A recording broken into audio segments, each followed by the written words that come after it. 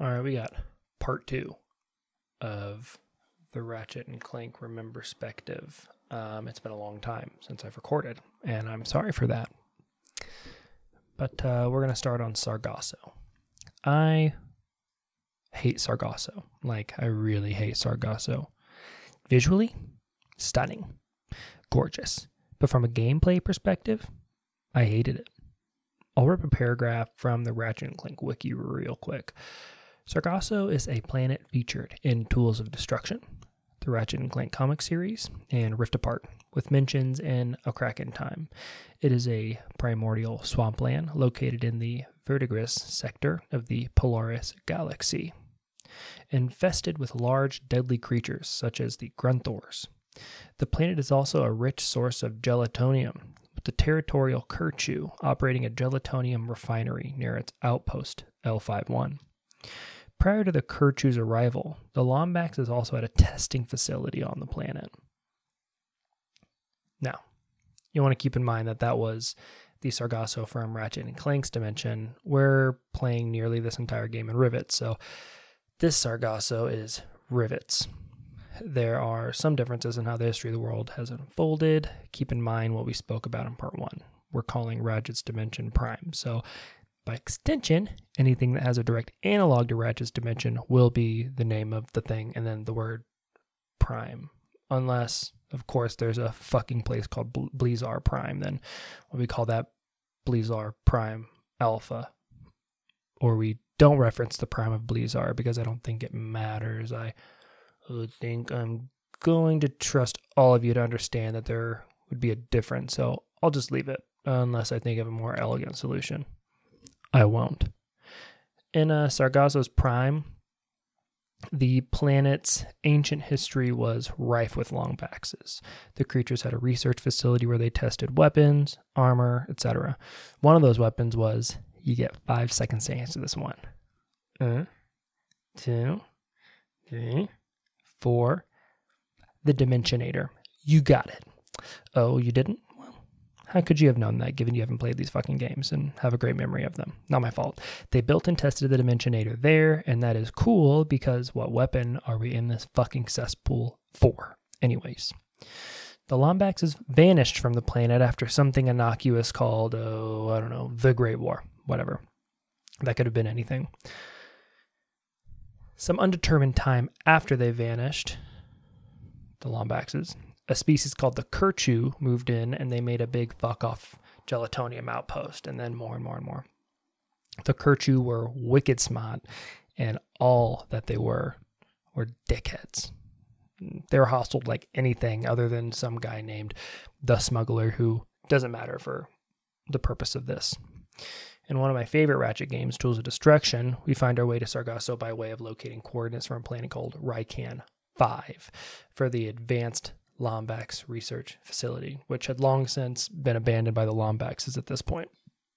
The planet switches hands a few more times, but be it through some time anomaly or Dr. Nefarious hijinks, I say all that, aside from increasing word count to make my stupid brain feel like it's actually giving content, to make sure that you know that the planet has a lot of history in and of itself, but also in the overarching story of the series.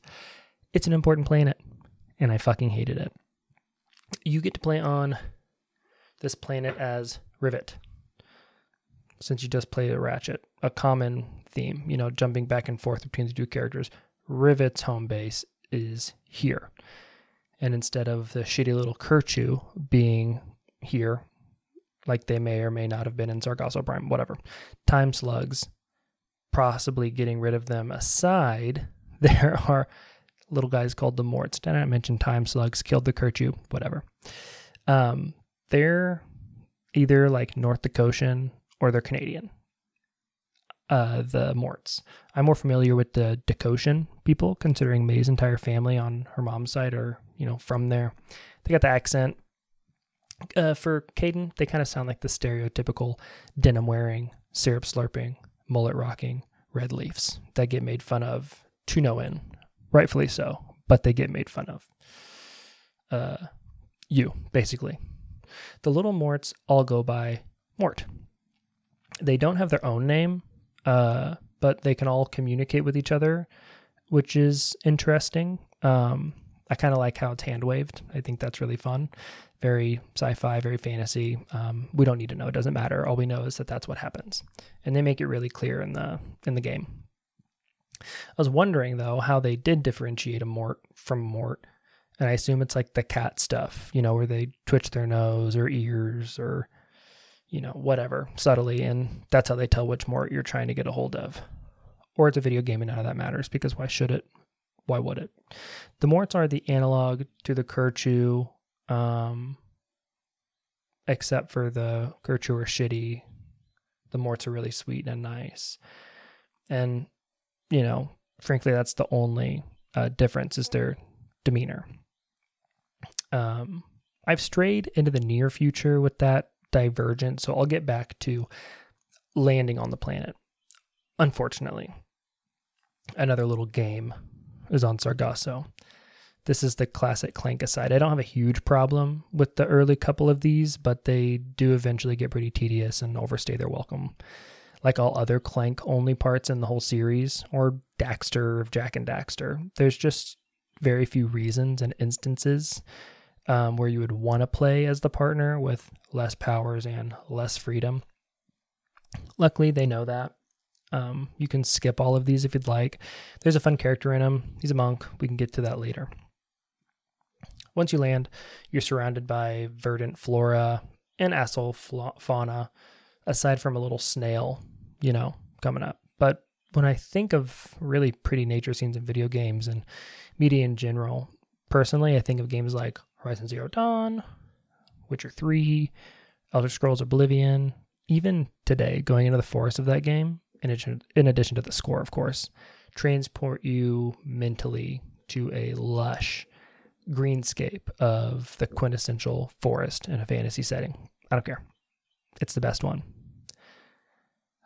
I want to do one of these on Oblivion so bad, by the way. These Remembrespectives. It'd be pretty good because I know that game like the back of my fucking hand.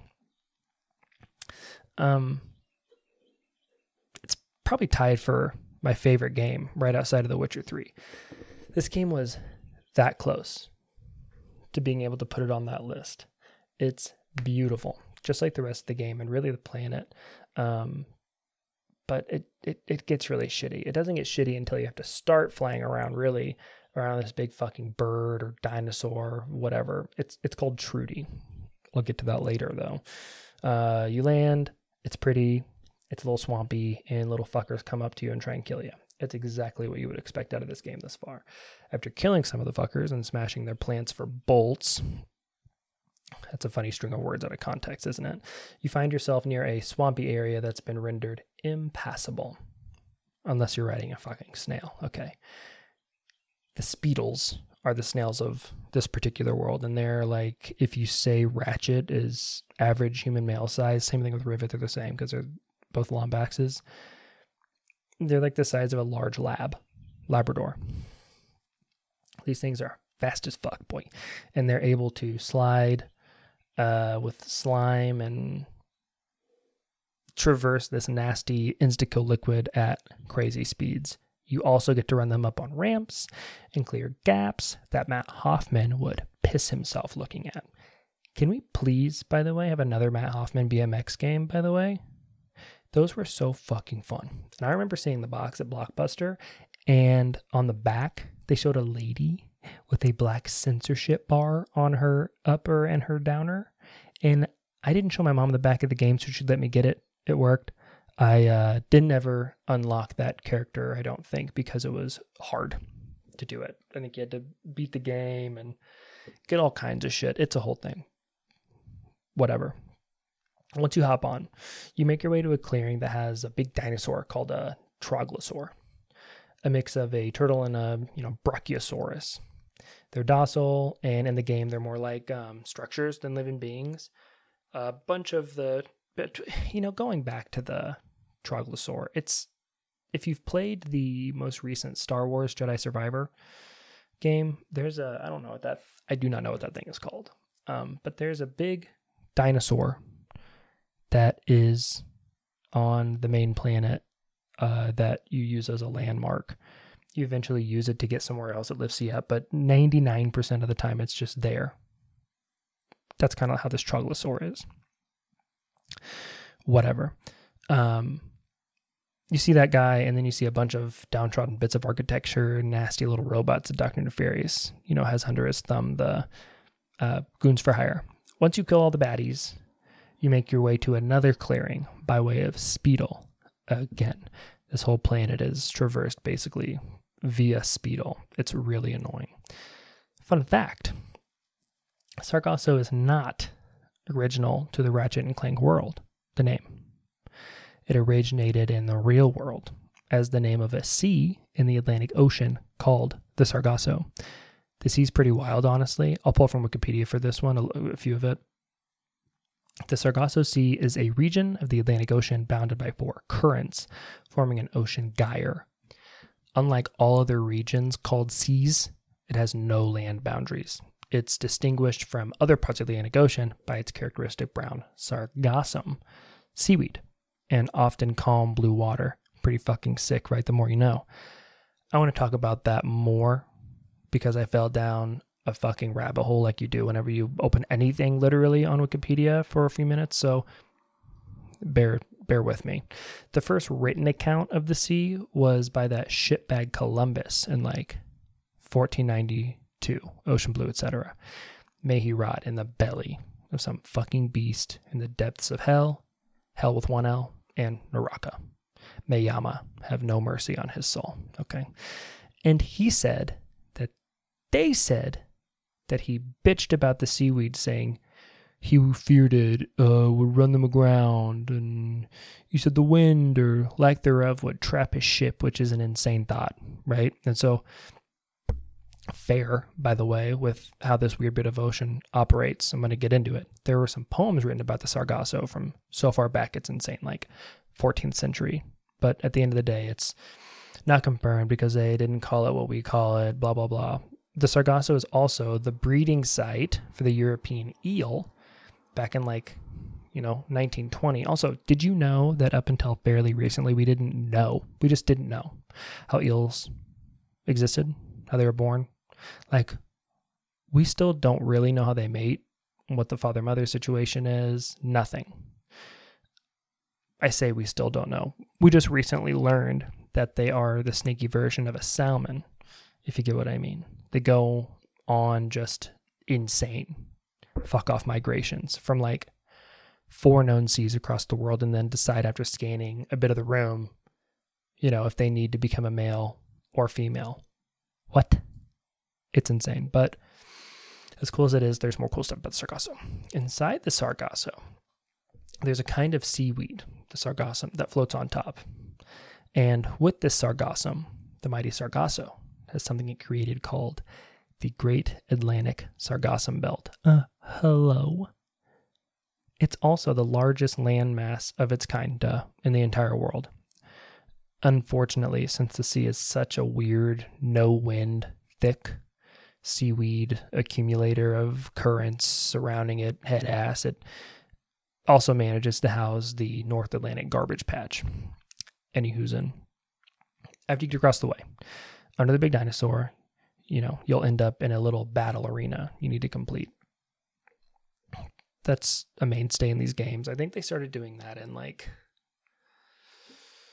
the second game. They started having huge places where you can kill things, right? But you get into this battle arena and you kill the baddies, you get a cutscene that takes you straight to an anomaly, and inside the anomaly are the Clank puzzles. It's not a walkthrough, so I won't get into it too much, but you know me, I'm going to get into it a little. These Clank puzzles are better than other Clank puzzles in the myriad of other games in this series, but they're still pretty shitty as far as the rest of the game goes. You meet this hippie character that I just kind of spoke about a little earlier that gets a little more fleshed out further into the game. He's cool, classic hippie character in tune with the universe or whatever.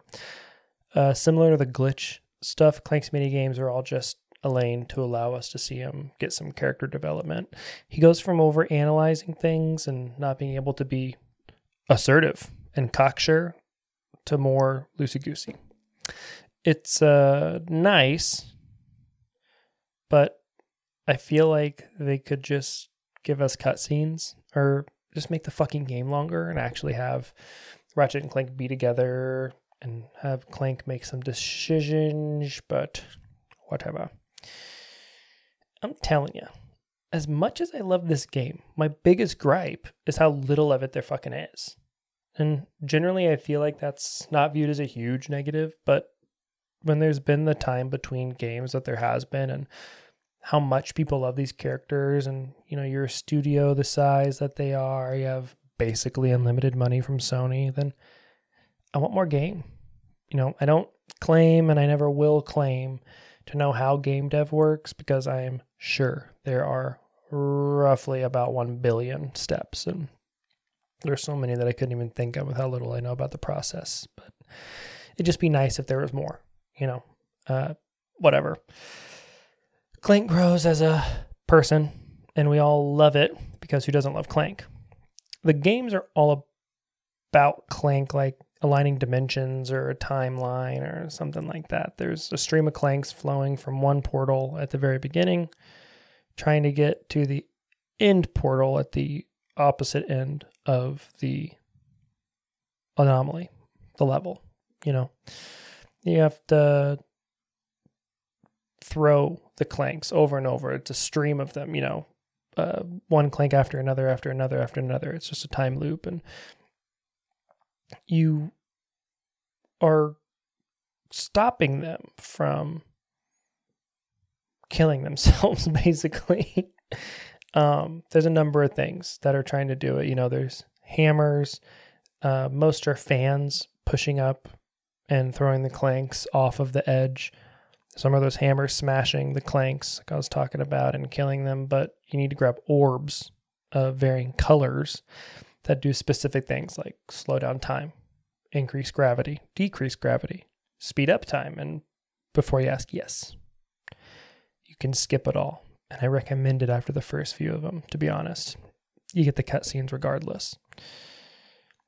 While we're talking about silly little things you have to do in the game, I kind of want to talk about things you don't have to do, but should, because they give you cool collectibles and because they're genuinely so cool to do every time.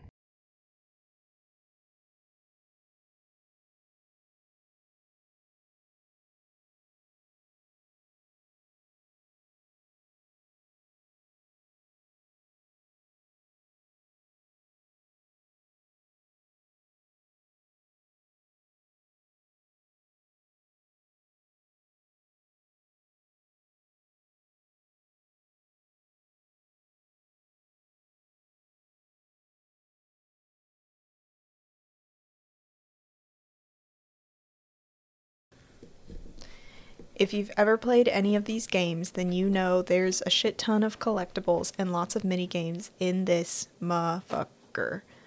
I'll list them out of the way really quickly so we know where we can start. 1. Golden bolts. 2. Spy bots. 3. Armor sets. 4. Lorbs. 5. Krager bears. For the collectibles and for the mini games, we've got 1. Glitch. Love. 2. Pocket dimensions. Triple love. 3. Clank anomalies. Loathe entirely. Golden bolts are a mainstay in the series. You collect regular bolts as currency, and golden bolts are spread throughout each world and level to varying degrees, and you collect them through either exploration or by challenges. Collecting the golden bolts lets you unlock different cosmetics mostly. Big ones that have been around for a long time with the series are filters that change the way the entire game looks, but in this game they let you change the wrench or hammer that Ratchet and Rivet use. Spy bots are little bots that have info on them from fucking spying, on wherever they were posted. If you collect them all, then you get a Rhino 8. Rhino stands for Rip You a New One, which is a powerful weapon that, in this game's case, shoots portals to different worlds and drops huge projectiles from those worlds onto the enemy you shoot them at. There are all kinds of fun Easter eggs with this weapon, considering that they pull from all the other games they've made and other PlayStation mainstays. Armor sets are pretty self-explanatory. You can customize what our intrepid heroes wear and change the color that the armor is. It's a fucking blast because obviously it is. You're making me laugh. Collecting the armor, while mostly cosmetic, allows you to gain semi-powerful buffs that help you do more damage to the small amount of enemies in the game, collect more bolts, but destroying things, etc. Lorbs are one of my favorites in this game, and I really go into them in a section on Savali, so I won't type 1,000 words on them. They are on one planet, and they tell a story about Lombax. Boom. Krager bears are an adorable addition to the game that add nothing to it, except for a trophy, and that's okay. They're an homage to the late Craig Goodman, who passed in 2019 and was an artist who worked on Ratchet, Spider-Man, and Sunset Overdrive. They're all on the main path save for one. Oh. They're all on the main path save for one. I didn't collect them because I didn't feel it was necessary, but I love that they are in the game. For the minigames, I spoke about Glitch a lot and won't speak further on her and her levels. Pocket dimensions are the shit, and arguably the best part of this game, purely based on how smooth the animation is getting in and out of them. They exist within the world, and you can see inside of them. They generally have some kind of challenge to complete to obtain some collectible at the end. What I mean when I say you can see inside of them is that you can see in the distance a blue hole in the world, similar to the rifts that you can grapple to. And when you get close to them, you can see the world within them, what you can do, and when you want to go inside of them, you don't have a prompt or loading screen or anything. You just walk through them seamlessly. It's really incredible, and I love them so much. Clank anomalies are lame after the first few. But that's to be expected with Ratchet and Clank games. That's just how it goes. They have to give Clank a thing to do, and they are always lame and suck the fun out of the game. I hate a mechanic to slow you down for no reason. If you want us to slow down because the game is too short, then don't waste resources on a shitty minigame. Instead, you should add to the already great base you've created over the last decade plus.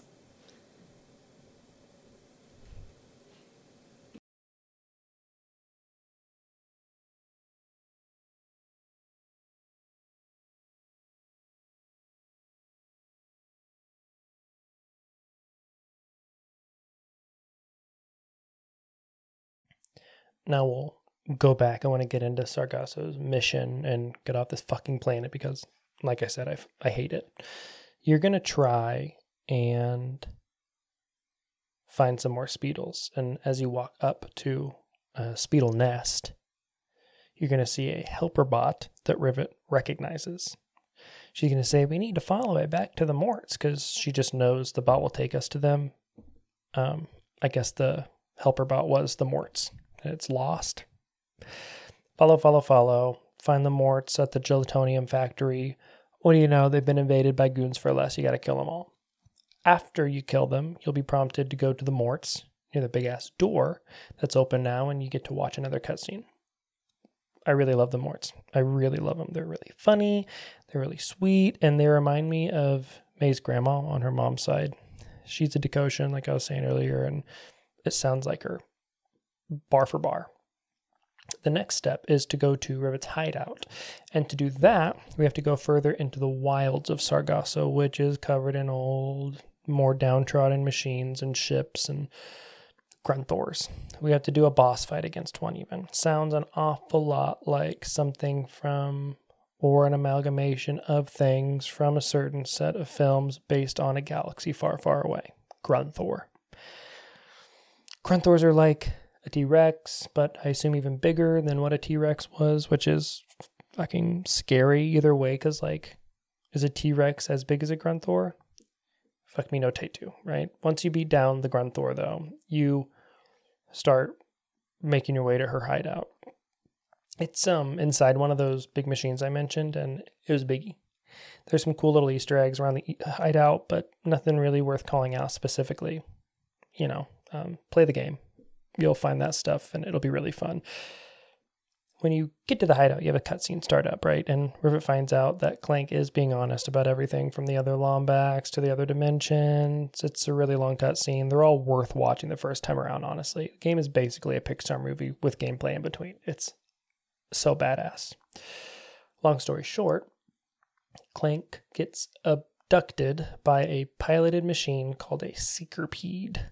It's a major boss fight. Boss health bar and everything, and there are parts that are frustrating, but in the day, it's a game made for kids, so it's not that hard. None of the game is really hard unless you really suck at puzzles or are fed up with them.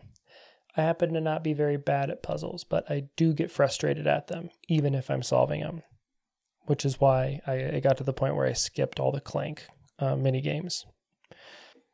But what you have to do to kill the Seekerpede is grab a speedle, ramp it up on the Seekerpede, yada, yada, yada. You know, the fights go if you're listening to this manifesto of ramblings about a fucking child's game, as Matt likes to call it.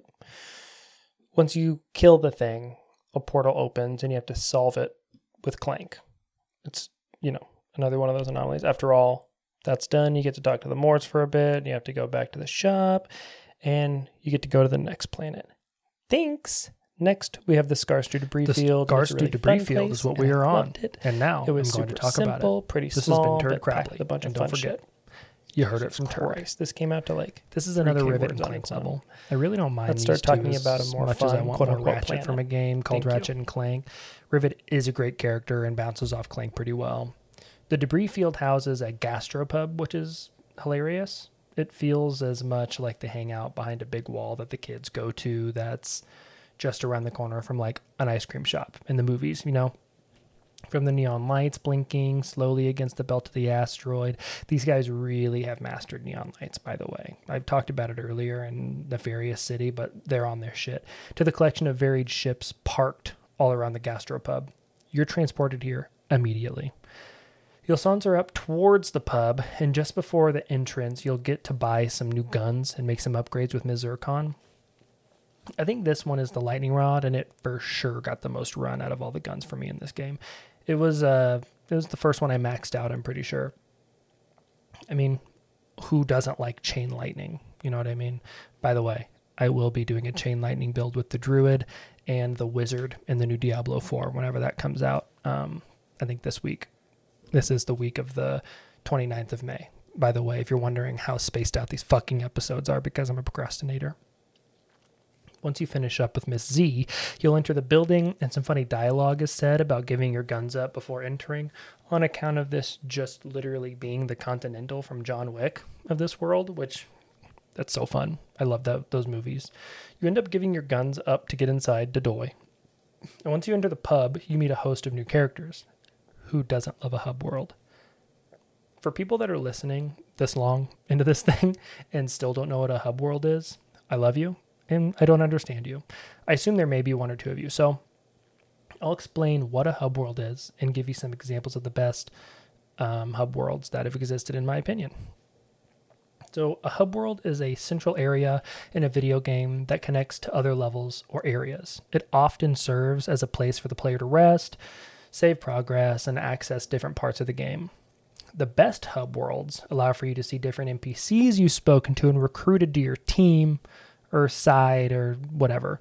A great recent one, Star Wars Jedi Survivor. Great game. Can't recommend it enough. Loved it. First one I wasn't so hot on. I think as a gamer, you kind of go quickly between liking different genres, and you evolve quickly as a gamer. It's really interesting, and I've never really stopped to think about it. This is completely off the cuff, so I'll have to think on that some more, and maybe I'll revisit that in an actual episode of the podcast, because that's a really fun thought. In Jedi Survivor, you play as a character named Cal, who is one of the, if not the only, surviving youngling from Order 66. If you want me to get into Order 66, then let me know, because I will not be doing it in an episode about Ratchet and fucking Clank. But I would love to talk about Star Wars and some of the deeper bits of lore therein. As a Cal, you go around and make friends with people that have certain skills or just helpless and in need of a place to be safe. Those people come to this saloon on some backwater planet that no one generally comes to. I'm being intentionally vague here, by the by. I think people should play this game and play it blind like I did, because it was an easy, like 8.5 out of 10, 9 out of 10 maybe. It was a really, really fucking good game. And after you tell them to go to that saloon, the next time you go back to it, they'll be there and have some cool dialogue. And each time you go back, there'll be even more new dialogue from them. It's such an easy way to build out whatever world you're in and, you know, make you care about it, since it's not some info dump that you have to read. It's something that they're telling you about. It's someone talking. And that's nice, because the voice acting is fucking good. I mean, it's Star Wars. There are a number of great hub worlds that have been introduced as of late, though. I don't think that this is a one-off situation. As frustrating as the performance in it is, the tower in Destiny 1 and 2 had a great hub world. Destiny 1's tower was much better. I think, you know, there was just more personality. If you sat around in the tower, which was super common back then in Destiny 1, you'd hear some fun little announcements on the intercom. You'd hear unnamed NPCs popping shit, you know, about different members of the Vanguard. I would love, by the way, to write about Destiny. I love the game so fucking much. Also, hate it with all my guts. Whatever. You understand hub world. You know, the Via Auditore in Assassin's Creed 2, one of my faves. League of the Nine from God of War. The Normandy from Mass Effect. You fucking get it, right? Where were we? So we walk into the pub, and you've got a chance to walk around and survey the area a bit before you go up to the bar and activate the cutscene. Walking into the pub is a treat. Okay. Once you cross the threshold, on your right, you see a blue alien kind of leaning away on an arcade machine. What fucks me up about everything in this game is how well lit it all is, though, to be honest. The arcade screen is lighting up this little blue skinny alien's face and animating just like yours is probably doom scrolling Overwatch Reddit, hoping they're going to say, psych, we aren't scrapping one of the most anticipated parts of the game, that they created a whole new version of this with the express intent to introduce a PvE-focused version of one of the tightest team shooters ever made, right? Whatever. This little blue fuck's face is locked into this arcade, and it's gorgeous. In front of you, there's some familiar-looking aliens that resemble a bunch of, you know, bones, posturing against a railing. Looking over the railing, there's a mechanical bull. My first thought was, oh, fuck yeah, let's do a fun minigame. You don't get to do a fun minigame. There's no prompt or anything. I was pretty disappointed. Luckily, it faded pretty quick when I turned around and saw a big stretch of glass, a massive window, a few handful of steps away, right? Just before you get to the glass, there's this computer you can use. Past the computer, through the window, there's a 2-word thing that every enjoyer of a little badassery is happy to see and hear. Battle Arena. It's music to my ears, frankly. Nothing's doable yet, but I know these devs well, and I know a good game when I sees it too. This is a good game made by these devs. This Battle Arena will be used, bitches. Once you walk up to the bar, you get sucked into a cutscene with the person you needed to find named Zerky, the owner of the bar. You sidle up to the barkeep while he's off making some drinks. For a patron to the left of Rivet is a sheep shouldered over the bar, like he's coming down off a bender, you know, he's ready to start another. They give this little sheep some gray beard around its mouth. It's hilarious. Sheep have a really fun spot in this universe, by the way. There's a whole weapon that turns bad guys into sheep, and when you upgrade it, you turn them into rams, right, that kill other enemies, and then they die after they've expired from the effect. It's silly. It's fun. I love it. It's so Ratchet and Clank. Zerky floats over to us. He's a robot. Did I mention that? And really quickly, fuck, this game looks so good. Please look up some cutscenes from inside Zerky's, and if you're able to put them on a monitor or TV capable of 4K, do it, because holy shit, it's crisp. There's such an amazing depth of detail to every single animated scene. Like, for instance, in this, I don't know, minute 30 clip, as the cutscene starts, it's really tight on Rivet, and in the background, like just out of focus, are robots of varying sizes having muffled conversations, right? Some of them are raggedy and some are pristine. There's decoration on the wall, ropes of lights hanging about the ceiling, draped over a rafter here and a rafter there against Clank as he's pulled out of nowhere. That's not a dig, by the way. I think it's charming how Clank and weapons and all those kinds of things just expand in size as if they're pulled out. I'm not against, and I actively support a good hand waving, by the way. That's a perfect example of it. You can see individual lights, right? Different colors, most of them shining off his shiny metal head, ass. In the cutscene leading up to coming to the scar-stewed debris field, Clank talks about how he feels that, this is partially all my fault. Like, duh, Clank, you fucking dumb bitch. Of course it's your fault. You made the Dimensionator, dumbass. But he's feeling really shitty and way bummed out about the whole tearing asunder of time and space to create openings to alternate dimensions, potentially bringing about the end of not only their world, but each and every one. If Emperor Nefarious becomes the world eater he clearly desires to become, all because Clank wanted to create a weapon that separated and or eliminated a race more advanced than any race since and before their time, for his buddy to try and find those Lombaxes that could very well have either died off after generations of being separated into different realities themselves, or become overcome with rage and grief and turn to other nefarious deeds to reconvene with their lost brothers and sisters. Now that I'm saying it out loud, it really feels like it's all his fault. And whatever he did was really bad. What was I saying? Oh yeah. In the cutscene we're talking about, Clank looks really dejected, and you can feel it emanating off of this little robot, that's incredible. Anyways, the game's beautiful. Please look up some clips. All right. So, Zerky, the owner of the bar, Astropub, floats over to ask what Rivet would like, and Rivet asks if Zerky has a signal booster so they can get a hold of Ratchet using Clank's communicator. Rivet asks Zerky if they'd seen an old first mate because they would have this bit of tech. Lo and behold, who waltzes up but the first mate, assumedly. Right, that's how these games go. And wouldn't you know it, we meet another analog. Pierre Lafer, pirate extraordinaire. We know this bucket of bolts as Rusty Pete, and Clank says as much. He kind of says, Rusty Pete? Under his breath, and our not-so-rusty new friend says in a very put-on Parisian accent, Rusty, mon frère, your friend has a sauceton. And then he tries to go on a monologue, and Rivet just kind of blurts out that she'll fight him for it before he actually gets to get into it. It's really fun. Pierre's obviously interested in that, and now we get to take advantage of that fun-looking arena down there, too. You're still in the same cutscene, but it's a different scene. Savvy? Rivet struts her Lombass down to the arena, and Pierre has hoverboard or something, whatever. It does not matter. I can't really remember, but he doesn't actually fight us. He has a goon do it, win the battle, yada yada. Now we have a signal booster, fair and square. Cutscene again, right? You put a thing into Clank and he giggles, and Rivet looks at him funny and then gets back to work in his guts. Once she gets it just right, Clank calls up our buddy Ratchet, but not before this fucking Rivet nerd says, Eureka! She's done it. And then makes the fucking funniest face I've seen. It's so stupid.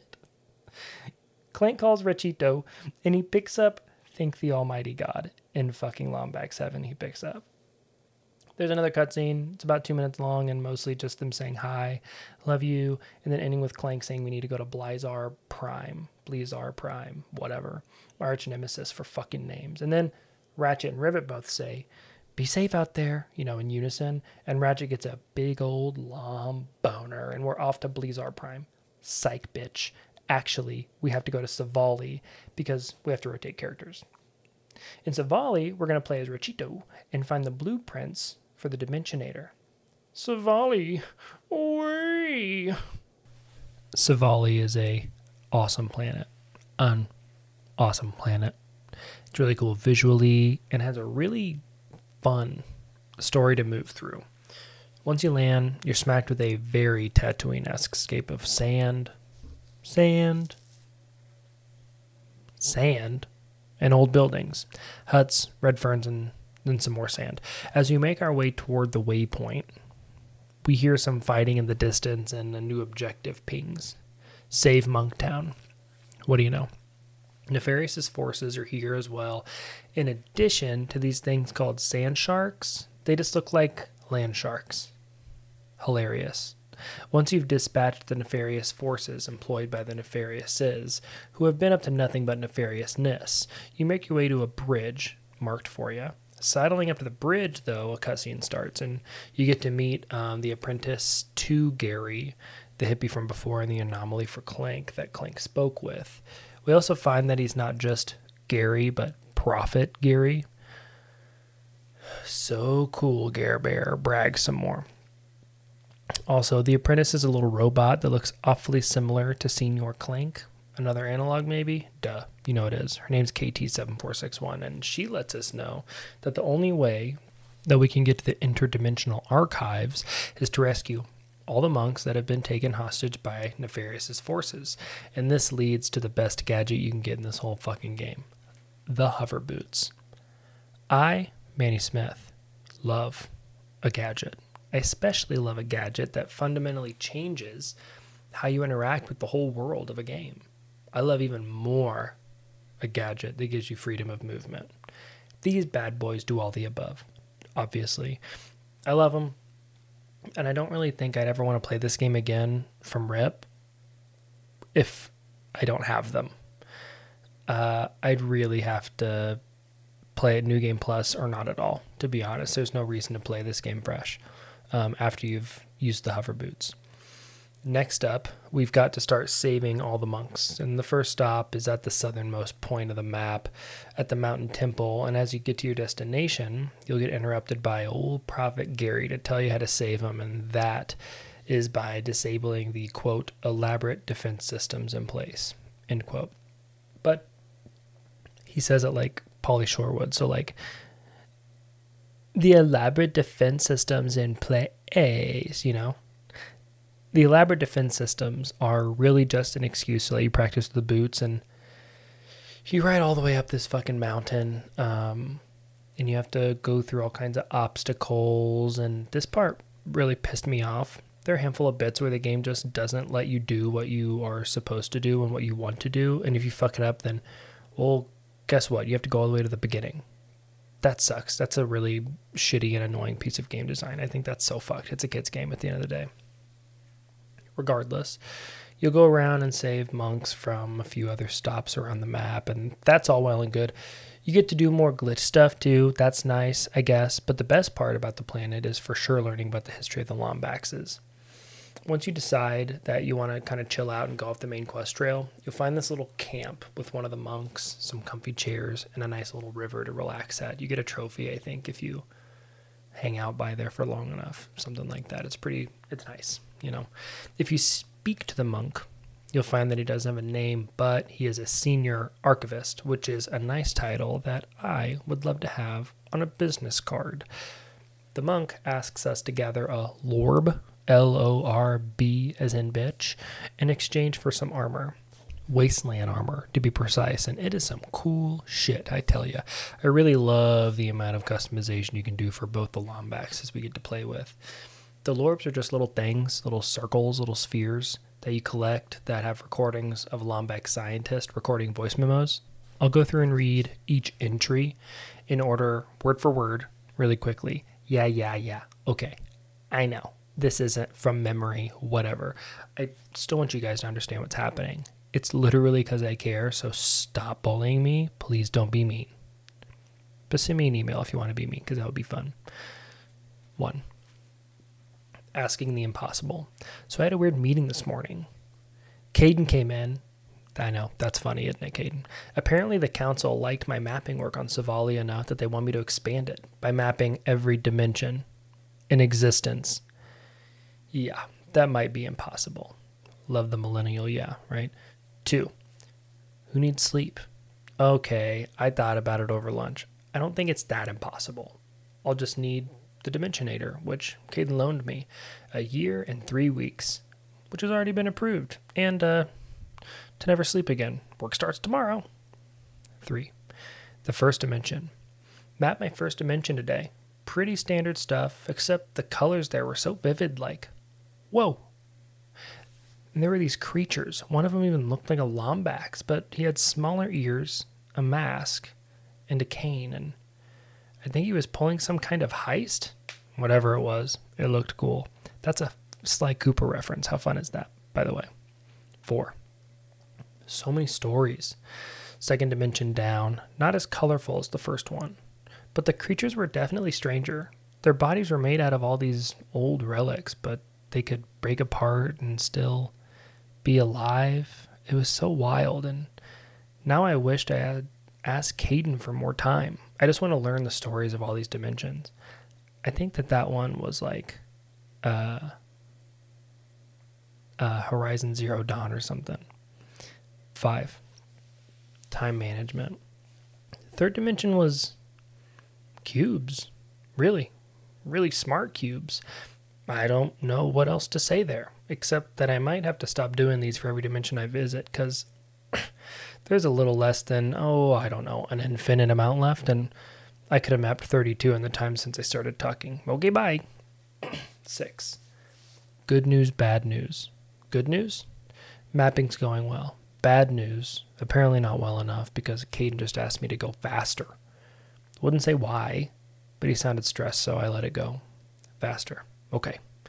Like it's that easy. Well, good thing I stopped doing those recordings. Wait, I'm doing one now. Oh. 7. Live commentary. I know I was going to stop doing these recordings, but I can carve out some time every once in a while, because I'm a genius. Dimension 31X7. Not super different from home, but there were these creatures. One was firing a gun and spinning himself around every other second while the other hung out on his shoulder doing live commentary. I wanted to hang out with him so badly. That's Jack and Daxter. 8. One size fits all. I finally figured out a way to map even faster. Caden might kill me, but listen. Instead of all the cranking and pulling a trigger to use the Dimensionator, I just converted the whole thing into a helmet that runs on voice commands. I mean, he can't argue with results. And if he does, I'll just complain about it here. 9. A pleasant feeling. Dimension 242Y8. Quite possibly the cutest dimension I've ever seen. The inhabitants were all made out of wool. I think they could literally make anything, and there's a really pleasant voice following me around everywhere. It was incredible, and what's even better, I think I'm finally close to mapping my last dimension. That's that one game, what's it called? Little Big Planet. That's what it is. 10. Whoa. So tomorrow I'm going to sleep in for an hour because I'm done, baby. I mapped every single dimension in existence. Wow. Oh, I can't wait to see Caden's face when I give him the map. And tell him that I'll be going back to all those dimensions soon. There's still so much I can learn. 11. The reason. I found out why Caden has been so stressed lately. Something bad's going on. Bad enough that we need to hide as many Lombaxes as we can, and I guess all my mapping work was to help find the perfect dimension for us to hide in. So, yeah. Hope I didn't screw anything up. The fucking millennial, so yeah, I hate that shit. 12. This is not farewell. This is my final recording. If you're listening to this, that means you didn't make it to the new dimension with us, and I'm so sorry. We're trying hard to get everyone now, but our race is scattered across so many dimensions, This is not farewell. I left a copy of my dimensional map in the archives, and I marked down where we're all going. I wish I could have left you a Dimensionator too, but I'm only one Lombax. I hope you find your way back to us, and if you do, please look me up. My name's Mags, and I'd love to hear your story. So, this is where the series shines. You know, it's a return to older ages of games where you had to look for the lore. It wasn't just given to you, you know. The lores aren't hard to find. It took me 30 minutes if I remember. By the way, I probably don't remember correctly if I had to guess. So, maybe 20 minutes, maybe 40. But either way, it's not that long and it's fun, You still get to kill bad guys the whole time. So it's worth it. We get to explore Savali, a great planet. We get to really master the new rocket boots we get. You can click the triggers back and forth and go faster to where you get to full speed. You get to shoot more things, collect more bolts, golden and otherwise, and just play the game without feeling like the devs created this to lengthen playtime Cough, cough. Bungie with Destiny 2. Fuckers. I love that game, but god damn it, they are coasting on goodwill, and they've nearly ran out with how greedy those fucks are over there. Reskin more guns instead of creating new ones. Reuse assets you took out yourselves instead of creating new ones. Reuse characters instead of creating new ones. I'm happy. Spoiler, spoiler, spoiler. 3, 2, 1. I'm happy that Cade 6 is back come final shape, but Jesus fucking Christ, they really just can't stop shooting themselves in the foot or feet, whatever the correct tense of that is. They ask for all this fucking money from all their players every year, every quarter, basically, and then they push the same shit out of Eververse.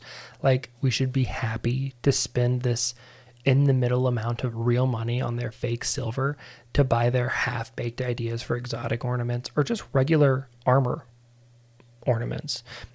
I know no one from Bungie that has any pull will ever listen to this, but fuck the people that are in charge of Bungie. You're all smashing any hope that your player base has/had in you to make a game that makes us feel like you give a single slimy shit about us.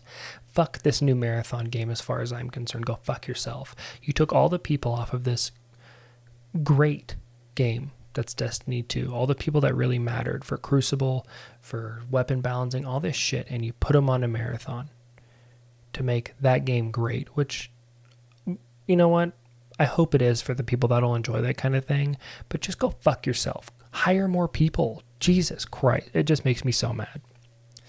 Back to Ratchet and Clank. I love how you don't have to go out and find the Lorbs. You don't have to, but you're asked to. And all you're told initially is that you're going to get some new armor. I respect that a lot. And I think for the more mainstream games that this is going away in exchange for microtransactions or even a worse method of game making that is microtransaction adjacent. In addition to the lore being beyond welcome, the voice acting is, once again, fantastic. It feels like a real scientist performing a real task, as fantastical as it is, and actually reading these notes to us, and we're listening to them in that moment as Ratchet. The game's so far out there sometimes you really forget how immersed you get as a fucking Lombax with a logic-ridden robot strapped to his fucking back making Revenge of the Nerd type quips while you shoot an upright alligator with a surfer bro affectation with a gun that turns him into a further pixelated version of themselves. I think there are a lot of games that do that to you, of course, and it's healthy to separate yourself for a moment here and there to really appreciate that. Regarding Savali, you don't have to get the Lorbs. I've harped on that a handful of times so far, but I really highly recommend you do get all the Lorbs. If you do, or you do not, the next step's to save the rest of the monks. You got a couple more places to go, give or take. It doesn't matter that much for our sake, since it's just a different battle arena. You have to kill wave after wave of baddies in. It's all the same shit. After saving all the monks and activating some consoles, you'll make your way back to Monktown. Quick aside, I love Monk. That's one of the best TV shows ever made. If you haven't watched it, then I beg you to sometime watch it because it's amazing. In Monktown, you'll talk to our favorite hippie, Gary. By the way, anytime I hear Gary, I don't know if anybody's played Fallout. I think it's 3. It might be New Vegas, but it's one of those two. There's a vault where it was made to clone people and see how long they can live. And there was this one vault that did the cloning. I can't remember exactly how it shook out, but it got to the point where it was just one guy getting cloned over and over again. His name was Gary, and every NPC, they're all bad, by the way, they're all fucking loopy, was named Gary. In the whole vault there was like 20 plus, and they just go Gary, Gary, Gary, Gary. It's so fun. It's so good. I love that game. Both of them, Fallout 3 and Fallout New Vegas. Back to Hippie Gary. He'll ask us to use this rift in order to get to this walking monstrosity that houses the archive so that we can get the blueprints for the Dimensionator. And I'll take a second before we go up there to talk about our little robot buddy we met when we got to the planet KT-7461. She's that little one that was left behind in an accident or something by the monks. She's Gary's assistant.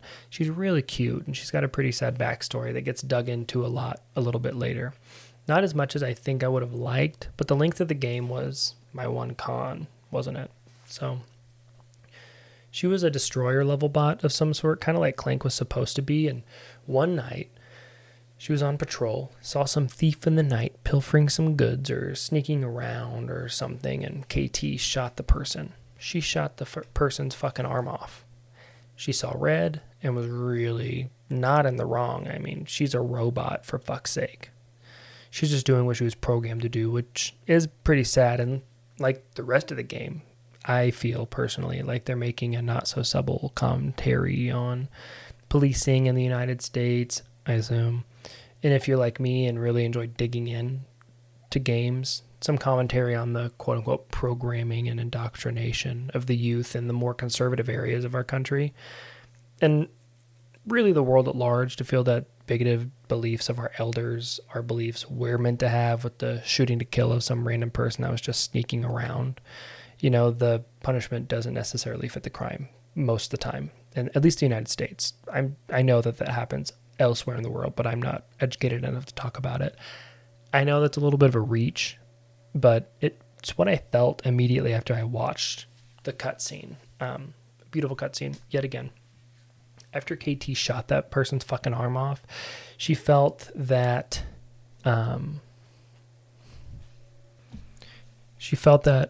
was wrong and not who she wanted to be, so she fled and found Savali and the monks therein. She's since lived a life of meditation and pacifism. Unfortunately for her, Ratchet here is gonna start whooping some ass, okay? Long story short, we've had KT strapped to our back this whole time, and she's been breaking into consoles alongside Glitch to help us get to the interdimensional archives to get the blueprints for the fucking Dimensionator. She's now up on the top floor of the archives with us after we've gone through that rift. Shit is about to go down.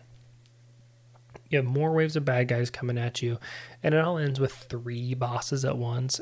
Once you kill them all and get into the archives, a ship or something comes to get you, and KT transforms to a big scary form and protects Ratchet and herself, and the archives, I guess, too.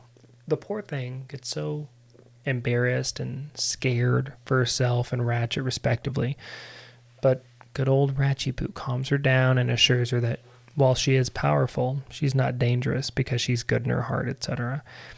KT wants to stay on Savali so that she doesn't take a chance at hurting someone, but Ratchet convinces her to come with him to help save the galaxies at large. She agrees. Duh. It's a video game. Now, we get to go back to our ship, and we're off to the next area. Blizar motherfucking Prime. And we also are going to cut this part off here. And I'll see you in part 3, where we're going to make our way to another, 3, 4, 5, 6 planets, depending on how long I end up rambling. I love you guys so much. Thank you for making it to the end of another part. This is a really long episode, and I am pretty happy about it. So, Caden, I know you'll listen to the very end, and I know for sure you'll be my one listener at least. So I appreciate you, buddy. Thank you.